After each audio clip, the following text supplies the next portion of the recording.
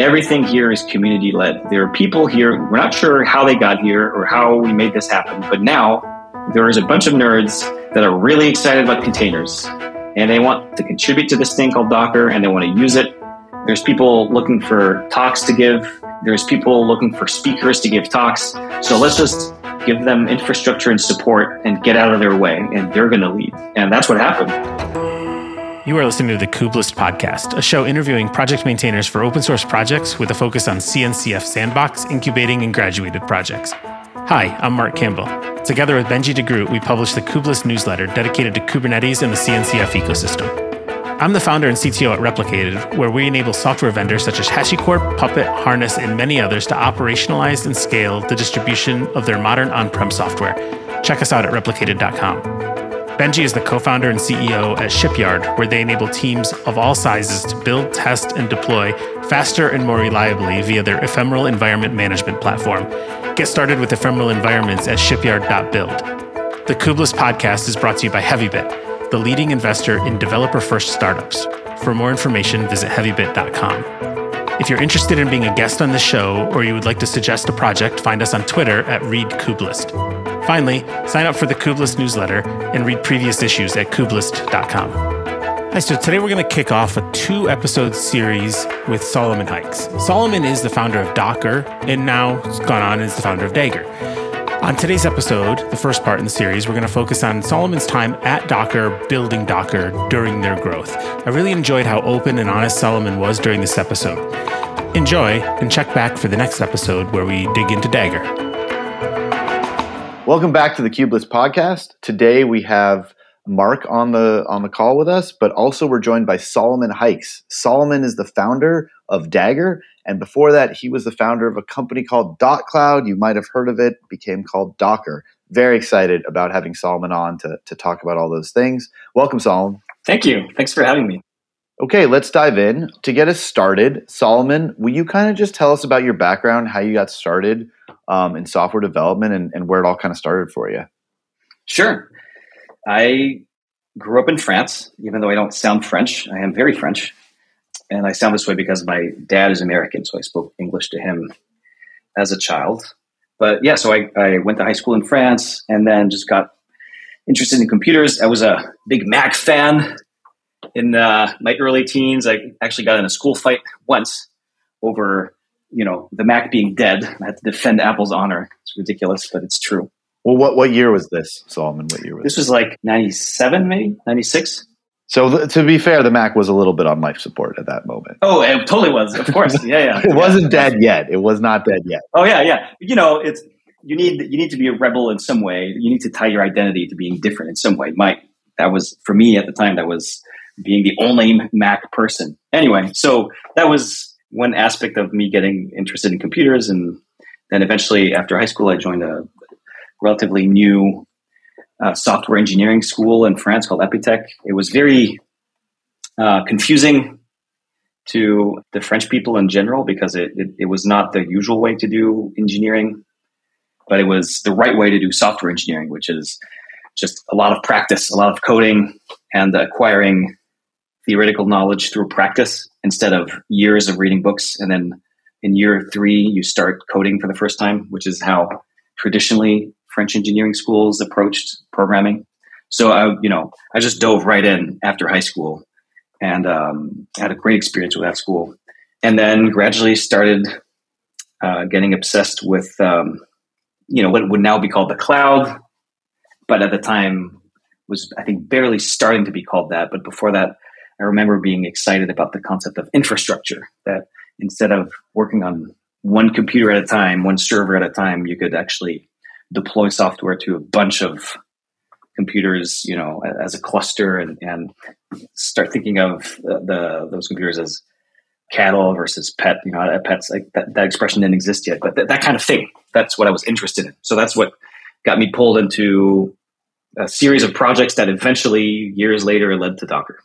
Let's talk about that a little bit. So you created .cloud. .cloud, you'd been around for a while running .cloud before Docker. I'd love to hear a little bit about the origins of .cloud. It was a YC company? Yes. Yeah. It was YC 2010, summer 2010. Okay. And before that, it was a sad attempt at bootstrapping a cloud computing software company out of a French suburb with zero experience or connection of any kind. So we were really outsiders to an incredible degree, to be honest. I mean, people don't realize just how much of an outsider I was. I didn't know anyone. I mean, I knew how to program, but besides that, 2006 when I graduated, 2007 when I started working on that, the project that would become .cloud. So that's 3 long years in France, just figuring things out, but with no connection to, the Silicon Valley or the tech industry, really. Right. The entire ecosystem was extremely foreign to you. Yeah. Even working on a software product, working at a company that published a software product, even that was an unusual thing, unfamiliar thing. Did you have a job at all before you started the project that became .cloud? Yeah, I had a job. I worked in cybersecurity initially and then did a bunch of consulting, programmed a lot on my spare time, occasionally got a chance to program at work. But the thing with France is for a long time, if you were a programmer in France, you were most likely to work at a consulting company.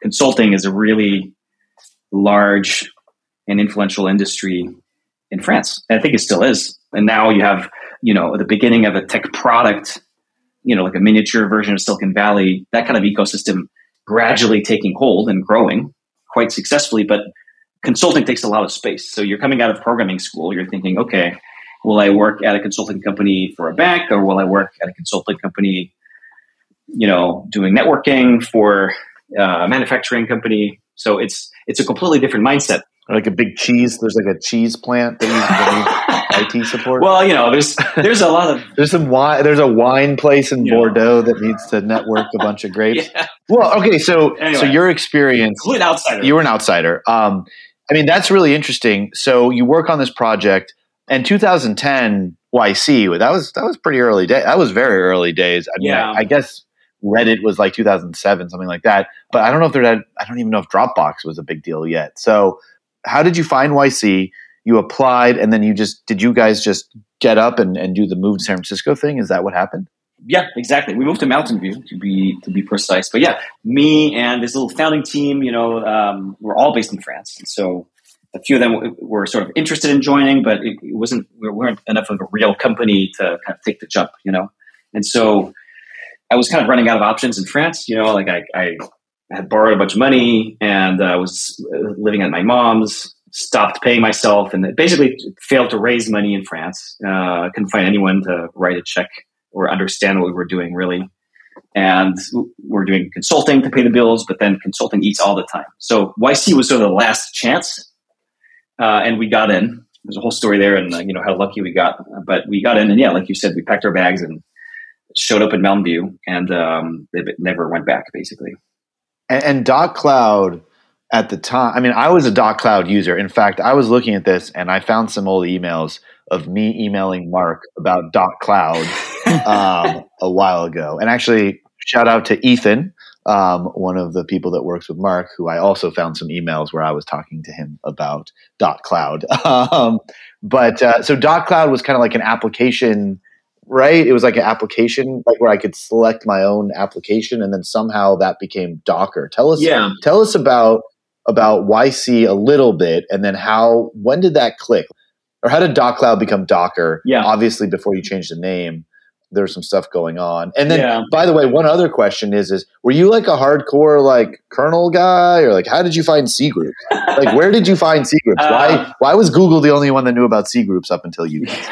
Okay. So, well, first of all, to start with the last question, the containers, or the path to creating what is now known as containers, because now you hear, containers existed the whole time. And, the Docker guys that just sort of slapped the nice UI on it and some marketing. Totally not true, first of all. But it was sort of a gradual step-by-step process of all of us kind of reaching the design that exists today.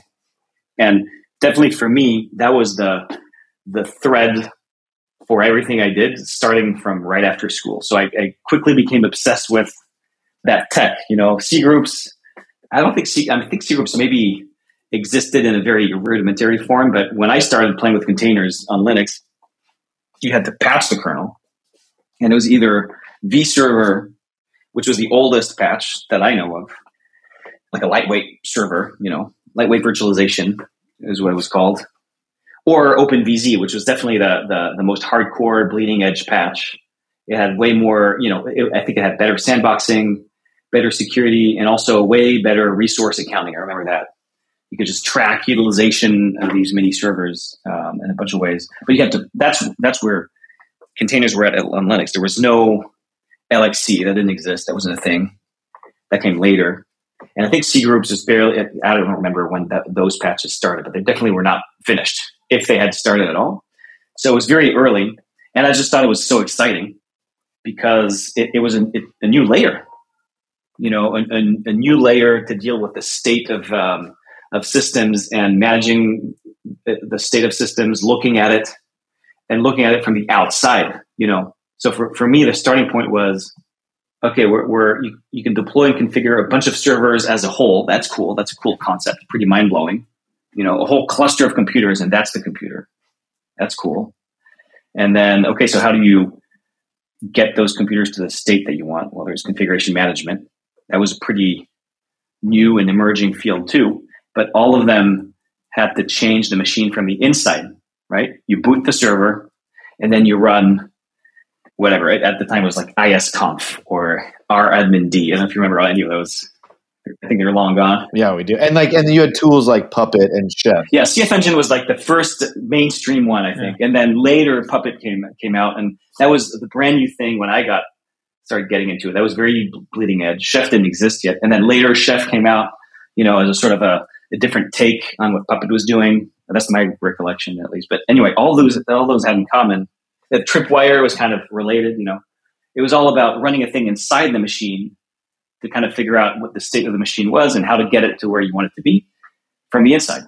And the thing with containers is you got something that was much more like an application artifact, more like a Java jar or, an application artifact, except it was a whole system. So you could look at it from the outside, and whatever code is inside it wouldn't even know it's being looked at or being managed, So that opened, I don't know, it's still a fuzzy concept to explain now, but that was just such an exciting gut feeling, a nerd's gut feeling that there's something really cool there, and I just want to do more of that. So that was 2007 to, I guess, now.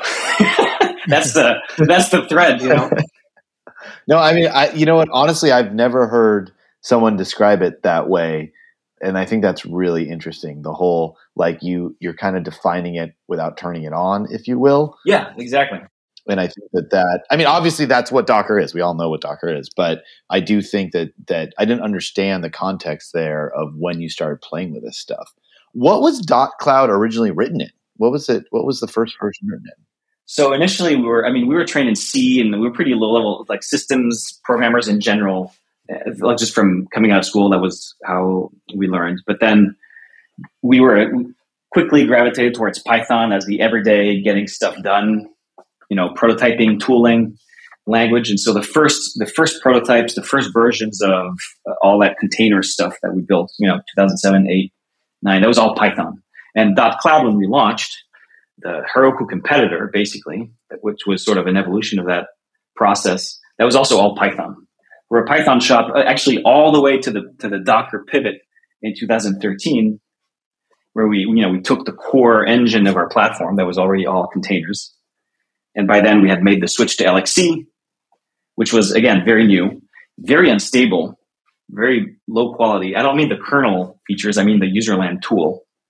And so, because we were running at the time, this is later, 2012, 13, many containers in production. The actual containers, with a layered file system image and not just a bunch of C groups on the cluster, but the closest thing to running Docker containers in production, that's what we were doing. And it was really painful because LXC was not stable. So we built this little tool to manage that, like polyfill on top of LXC. Mm-hmm. And that became just an internal component. And over time, that became our container runtime. And then at some point, we made a bunch of decisions that led to spinning that out, and that became Docker. And along the way, another set of decisions led to writing it in Go. Let's talk more about that pivot. Can you you had the stock cloud platform, kind of, you just described it as kind of competing a little bit with Heroku, and then this was an internal tool. When did you realize, or what was the motivation to say, you know what, this business that we've been building, that's not the business that we're going to do. This internal tool, let's focus on this and get adoption. Yeah. Zooming out for a second, if you look at the arc, there were 3 parts to the Docker story. I guess now there's a 4th being written still. But the first is we're just a bunch of nerds in France excited about containers, and we're just going to build tooling that we don't even know if anyone cares, but it's exciting to us. Turns out it's almost exactly what Docker will end up being, 5 years later. In this first incarnation, no one cares. So actually, the first version of .cloud was actually an open source tool to run and orchestrate containers on a Linux machine, complete with versions, images, and a way to move them around, etc. Except it was a completely different tech stack. It was Python. It tried to put images in Mercurial, which is, if you remember, like a Git competitor. So it tried to put the whole file system in source control. Anyway, it was just a first attempt, and no one cared because you had to patch the kernel, really. So just too much friction. So then we joined YC, just about as we're about to die. We moved to the US, and YC does one thing. This is 2010. So second chapter. Basically, they beat into us a basic sense of product. Like, hey, this tech is great. No clue what it's for. Can you solve a problem for people today? What an interesting concept. So we kind of went on this journey to learn the basics of, what is now, I guess, the YC way. And it's really just, startup 101, solve a problem for people now. Don't over-engineer it. Don't overthink it. Just get a toehold and then keep iterating from there. So that process led us to basically a pivot to the .cloud that I think you used and that became a real business, which was basically a platform as a service. It was a direct Heroku competitor. So we handled deployment and hosting of the application all in one, super easy, would scale it, monitor it, blah, blah, blah, kind of hands off. And the big differentiator was we did it for many languages, not just Ruby, because at the time, Heroku was Ruby only. And there were a bunch of Heroku clones, but they were always for only one language because it was basically fancy managed hosting, So the whole stack was completely hardwired for that one language. Right. No-Jitsu. Everyone remember No-Jitsu? I remember that. Oh, yeah. I remember No-Jitsu. I remember PHP Fog, Django for Django.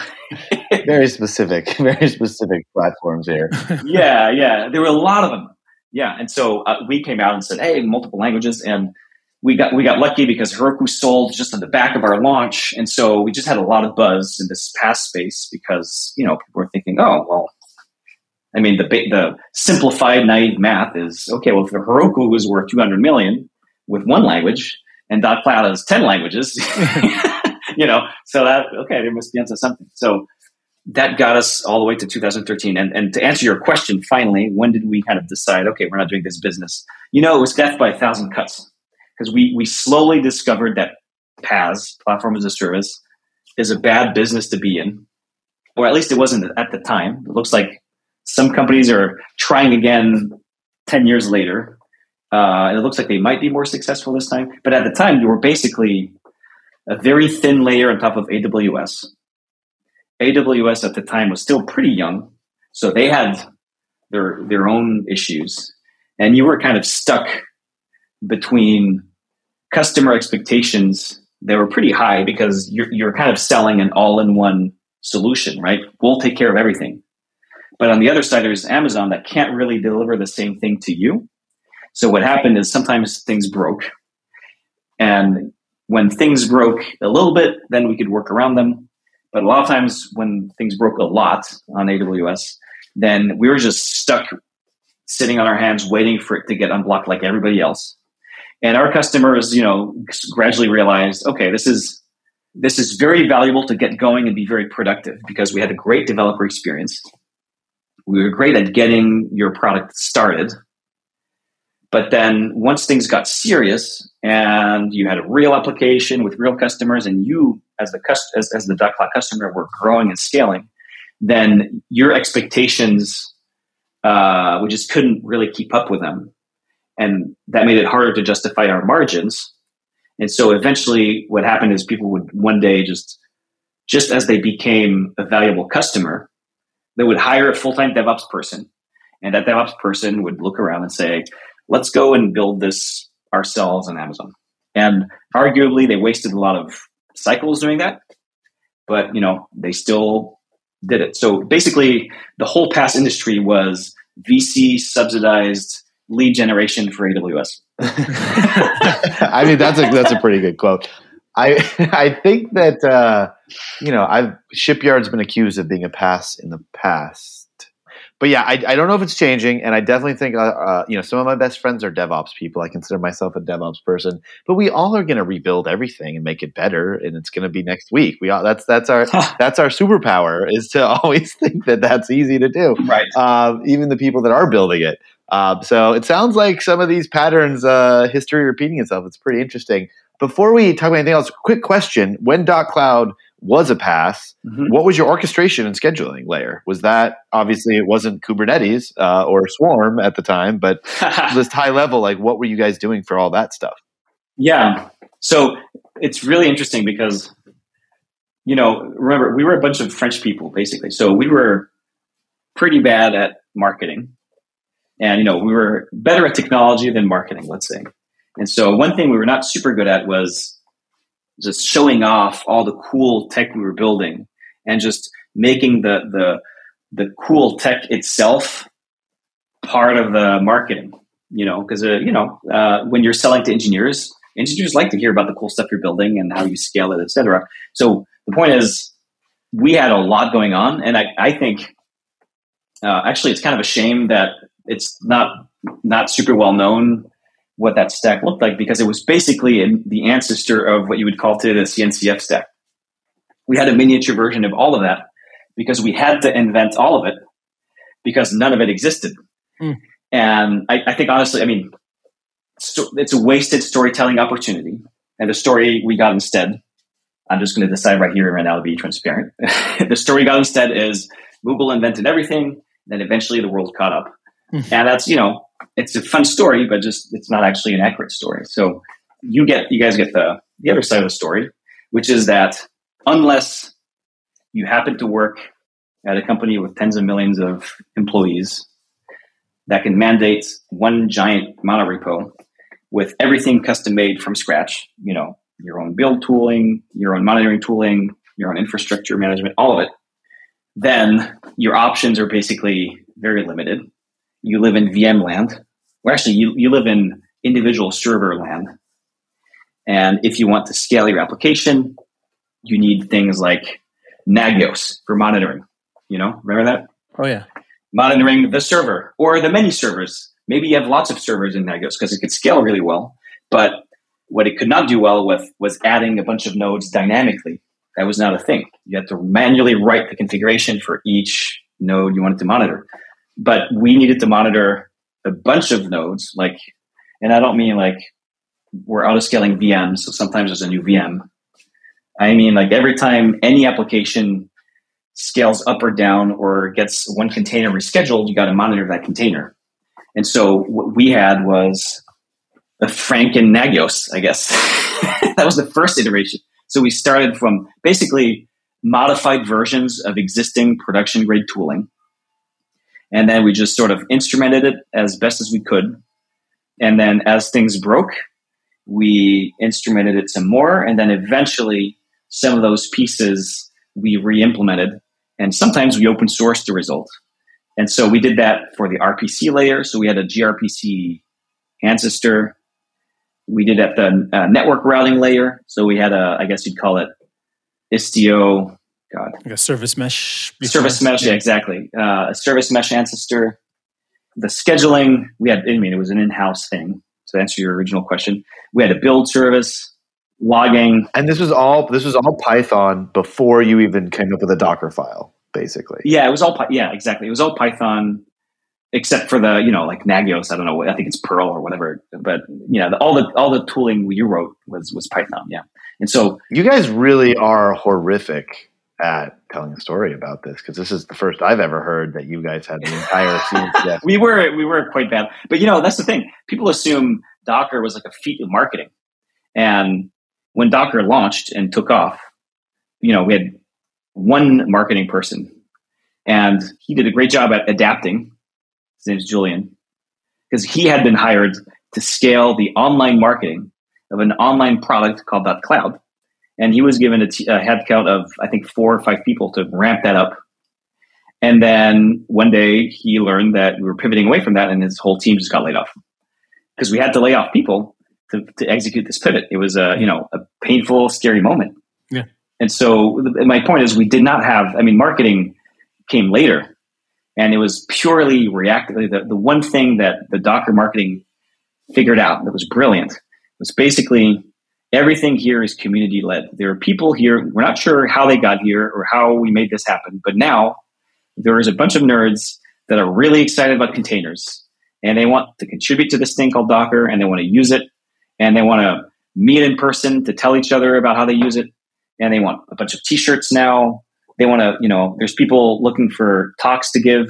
There's people looking for speakers to give talks. So let's just unblock them, give them infrastructure and support and get out of their way. And they're going to lead. And that's what happened. So that's the one thing we got right with marketing. Well, hey, whoa. The whale? Come on. The whale's awesome. Yeah, well, the whale is awesome. Okay, because you got at least 2 things right, Solomon. Come on. Yeah, no, we did. And so to tell the story of the whale, first of all, I get 0 credit for that. We had a designer at the time, also was working on .cloud like everyone else. And his name was Thatcher. And when we basically said, okay, we're pivoting. So everyone who's not working on this Docker thing, find something to do, because that's all we're doing now. And so he, worked on finding a logo, among other things. And so he ran a 99 designs contest. Actually, we had done that for the .cloud logo before. And I loved the .cloud logo, by the way. It was great. And then we did it again for the Docker logo. And so Thatcher, ran that, and he came up with the idea that it should be some sort of mascot. There should be a mascot. And then we had this whole process. You can actually go and look at the contest and look at all the possible logos Docker almost had. It's pretty funny. We're going to find a link, and we're going to put a link into that as well on there. Yeah. It's really funny. Okay, so Solomon, so that was the second part of the journey. Yeah. And then obviously, just a quick hit here. Did you have customers? Were people using .cloud? Oh, yeah. We had customers. We were sort of, I remember we burned $300K a month when we pivoted.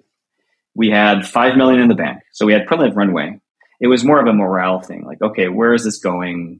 We're not differentiating anymore. But we did have customers, and it was a lot of hard work supporting them. And growth was painful and expensive. But yeah, I think we were probably around, I'm going to say 1 million ARR, around that, So that was the point with which the early version of Docker had the most amount of ARR. So then, sorry. Not anymore. No, not anymore. Yeah, it took a while for Docker to catch up to that. In terms of growth, sorry. It was from the beginning. That's what was so different about it. So it's ironic here a little bit. You get to YC, you start off, you're like, okay, we're going to build the coolest thing possible. I'm a nerd. This is amazing. Look at what we can do. This is the dream for every DevOps person ever. Yeah. Then you get to YC, they're like, hey, build something that actually people need. And you do that, and you actually get some level of success with that. You raise money, you have customers, all these things. Yep. And then you're like, yeah, but I don't feel that good about myself. So I'm going to now go back to what I was doing in the first place. Pretty much. And then it's this massive success, yeah. Obviously, with this taking off. And I do want to touch on the community building stuff a little bit. So from my recollection and understanding, obviously you open sourced all this stuff. And then you had this amazing viral effect. And I can remember, again, I literally should go back and find this email between Mark and I, where we're just like, oh my God, this is it. Oh my God, this is it. This is what we've been talking about forever. So you get to that point, and then there was a little bit of controversy here and there. And there's been some I want to make a Zinedine Zidane reference, but I'm pretty sure no one knows who that is in our audience. That's a French football player who headbutted somebody in the World Cup, for those that don't know. Only the best footballer of all time.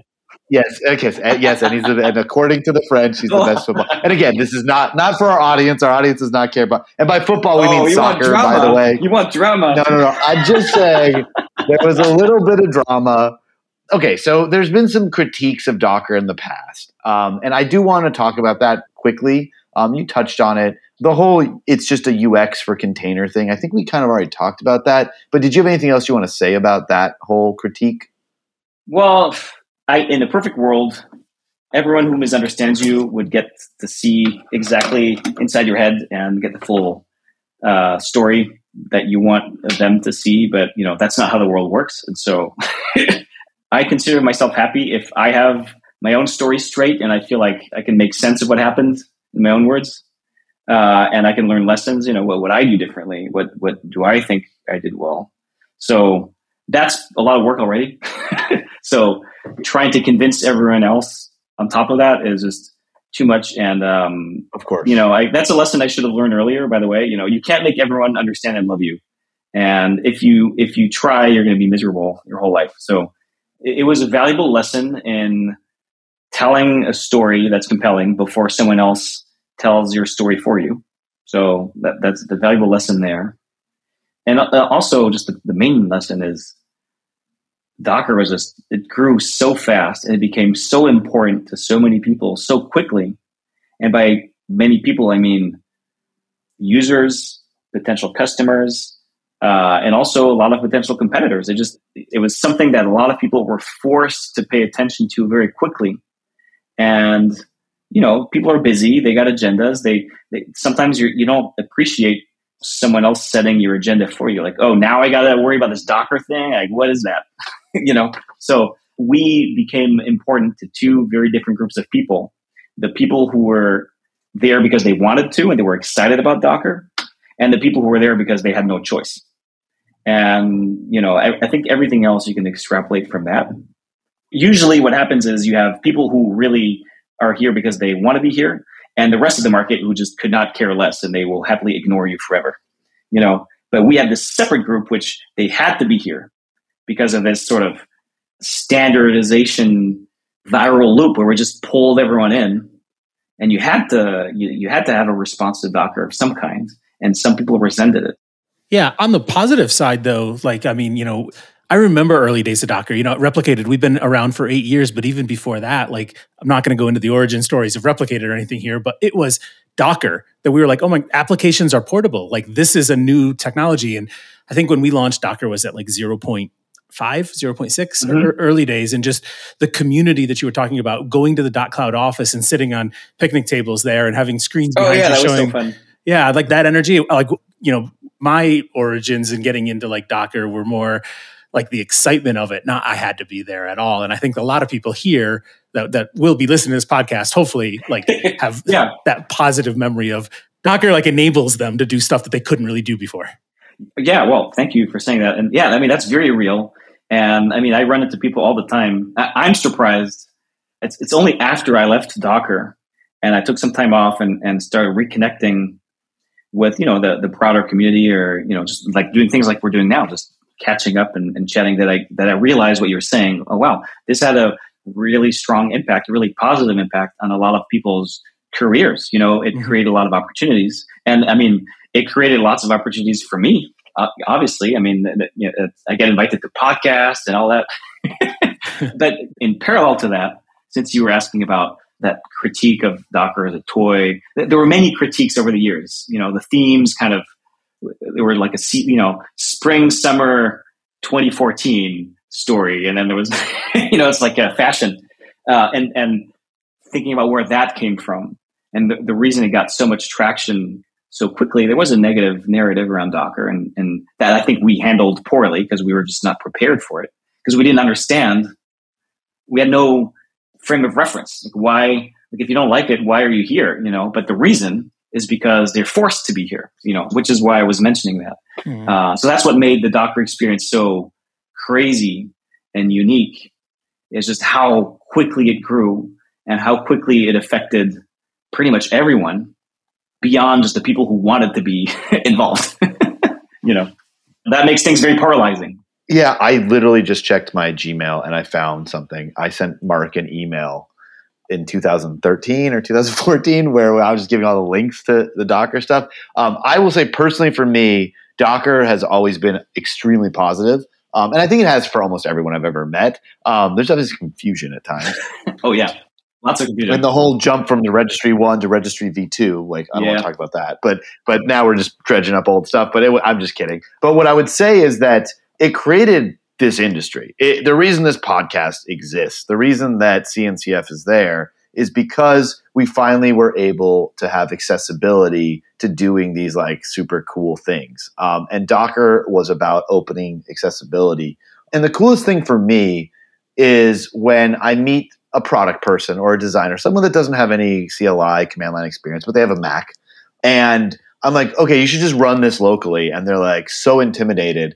And that's when I'll be like, okay, well, just do this one line install thing and then just type Docker compose up. And it just works. And all of a sudden they're like, wait, what?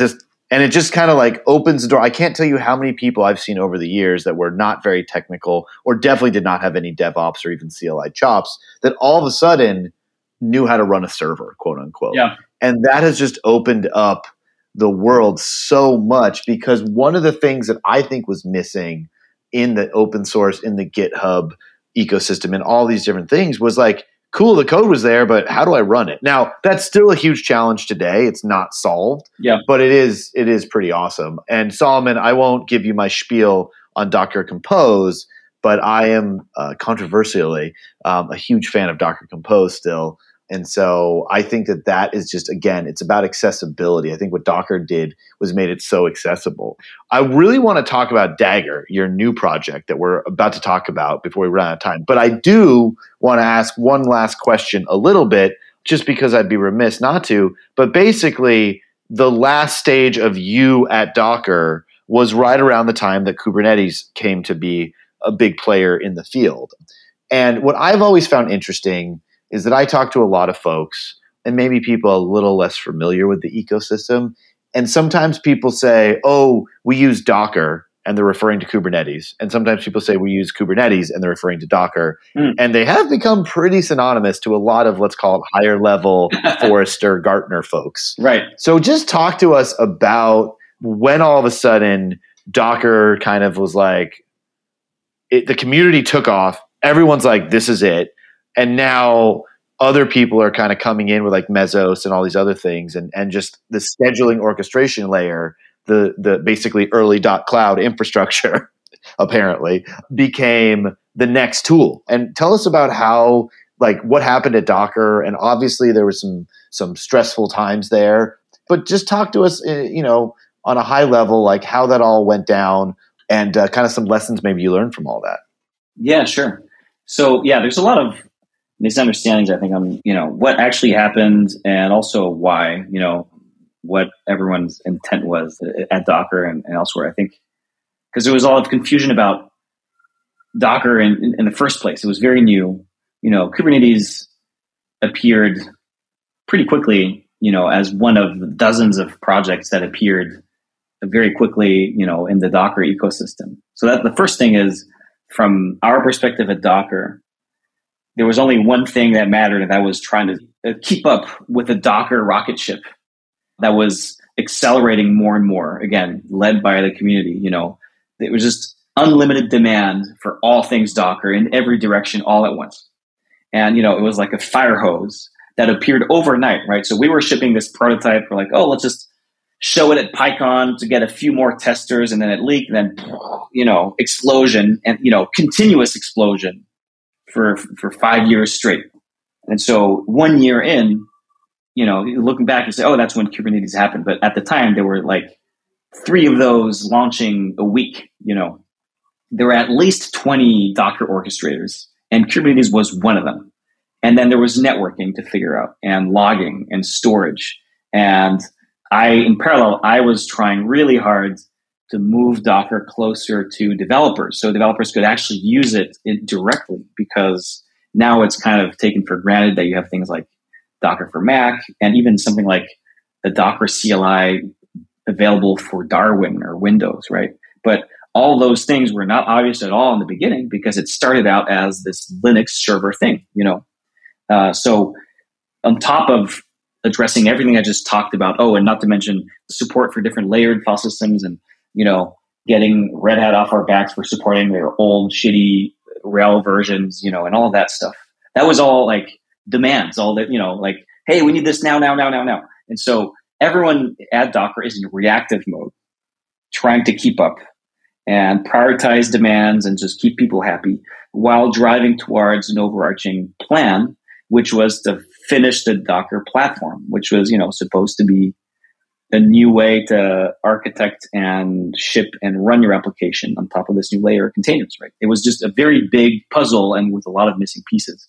And orchestrating containers across a bunch of machines, that was one of many, many pieces in that puzzle. Docker Compose, right? We had this service composition thing in .cloud, and we lost it when we spun out Docker. So we wanted to bring it back.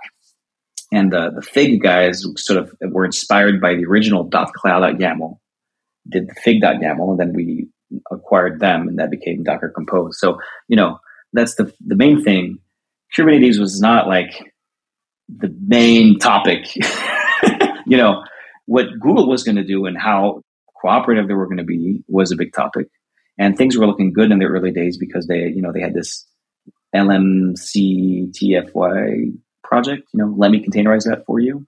Which was sort of a low-level userlands container runtime, and then they decided to merge that into Docker. So all the engineers, the awesome engineers who were working on that, joined the Docker project, and they became Docker maintainers and later Containerd and Runc maintainers. And as far as I know, they're still happily doing that with zero drama. So we were very eager to take that to the next level, and so we thought, okay, well, we got Google working with us anyway. So that's the perspective. Like there was just a million things going on. And the other thing that was going on was this split in the Docker community between two parts. There were infrastructure people and application people, ops and devs, just to simplify. And it was ambiguous who Docker was for. And that ambiguity was intentional because we wanted everyone to join this big tent that was a Docker community. So we wanted infrastructure people to be excited about, running that on their server in production. And we wanted developers to be excited about using it every day to develop. And that was necessary because you needed to bridge those two worlds for Docker as a platform to make sense, right? If I'm packaging something as a developer and it can run anywhere, but no one wants to run it in production, then there's no point. And vice versa. If it's only an infrastructure component kind of hidden all the way below, then you're not revolutionizing anything. Instead of filling a triplicate form to get a VM, you're just going to fill a triplicate form to get a container, from the same IT department, and nothing's going to change. So we needed both. And so that was double the exposure because those two communities are just very different. And so developers didn't care about orchestration, for example. They cared about service composition, right? So for developers, Compose was more important than Kubernetes. By the way, still true today. Again, developers could not care less about Kubernetes because it's an infrastructure thing, right? Infrastructure people care about orchestration. They need it. Developers don't. And so I think over time, the split between those two communities became more visible to us, and we kind of started understanding the differences between those two audiences. And the main thing we understood, or at least I understood, and I think I failed to communicate that understanding to all of Docker, is that generally developers are loving us more and more, us Docker at the time, right? And the infrastructure community is just accommodating our presence, but the Docker brand appeals first and foremost to developers. It does not appeal to infrastructure people. And it's only going to get worse because Red Hat and VMware are the infrastructure people's brands. They are very, very threatened by Docker stealing that. And, we're building these products to compete with them. And so we're making them even more scared. So they're going to just go more and more negative. And just, you're going to have a bunch of salespeople and marketing departments manufacturing FUD around the Docker brand, and it's going to work. Infrastructure people will be less trusting of Docker over time. And, first it'll be about security. Then it'll be it's not modular enough. Then it'll be it's not standardized enough. Then it'll be, whatever the thing is. But it's always going to be something because you're swimming against the current. So my general thrust was, let's go towards developers because they love Docker and they can't get enough of it. And let's just over time accommodate the infrastructure ecosystem by basically complying with very reasonable demands. Like if you're running stuff in production, you don't want a big monolith. You want, specialized components, and you want them to be well scoped, and you want them to be stable, and you don't want surprises, so that's totally fair. And by and large, that's what we did. So now if you look at the infrastructure stack today, it's pretty good. You got run C with the OCI spec, it's not perfect, but it is what it is. Then you got containerd, which is the dominant runtime. That's Docker. That's a Docker's project. And then you got Kubernetes on top of that, that's pretty dominant orchestrator, obviously. And then you got an ecosystem of infrastructure facing things on top of that. And then you got developers completely over there playing with Docker Compose and Docker Desktop, and bridging that gap is still a problem, but I'm sure it'll be figured out. Anyway, I've been talking forever, but there's a lot of context, basically. At no time did it feel like Docker versus Kubernetes. It felt like we were just gradually being pushed away, but it made sense why. And, I think we communicated poorly at times around that, but it all kind of made sense, and the biggest existential threat to Docker, which almost killed the company, by the way, was not Kubernetes. It was a failure to ship a commercial product that was really compelling to a buyer. And the reason for that was lack of focus. You had a bunch of teams, a bunch of VPs, just each building their own thing, and with unlimited budget, by the way, because we were just growing so fast, you could raise as much money as you wanted and hire as much as you wanted. So you just had a very typical execution problem. That's what almost killed Docker, not Kubernetes. It's very interesting to hear it from your perspective. And I think that's a pretty good insight of that's really helpful to understand. You guys were always just catering to developers. And honestly, that checks off every box for me because as a developer, I love Docker. As an infrastructure person, there was times where we had a tough relationship. Yeah. But I will say that the reason it didn't have to be that tough. The reason it became, I think there was always the need to have a pragmatic conversation with sometimes, okay, let's get real. Here's what we need. But I think what caused drama and sometimes burnout, I had engineers at Docker who burned out and left, and in some cases burned out from the tech industry because of the toxicity that was sent our way. And that was not necessary. And it didn't come from pragmatic ops people that were asking tough questions. Those are always there, and they're always reasonable questions. And I think by and large, I think the team did a good job at addressing them. And over time, things got better, But on top of that, you had a lot of unnecessary drama that came from vendors trying to sell stuff to those same operators. And the tactic they chose to sell them stuff was to throw a bunch of vitriol at Docker. And that was not warranted. And I that's a choice that you make at some point as a leader to do that or not to do it. And now I know that's a choice that's available to me. And we only did that once. And I'll tell that story because it's important to me. One time there was a Red Hat summit and we were there. I mean, we're always there. But this one time we had this illustration with accept no imitation. We had this basically a drawing making fun of the Red Hat's fork of Docker. Because they forked it and had a bunch of stupid Red Hat specific stuff that crashed and then caused security bugs. And then they blamed it on Docker. It was the most annoying thing ever. But anyway, the way to deal with that is you just take it and then, occasionally you bitch about it on a podcast or whatever. But then you just, you go out in the market and you talk about how your product's great and what problems you solve. That's the way to do it, I think. And if you look at how we communicated, that's the way we did it to a T, except for two things. One, that one drawing one time, which if I had to say, we wouldn't have done it. I'll just say that. And then separately, I had a bunch of meltdowns on Twitter. That was totally me.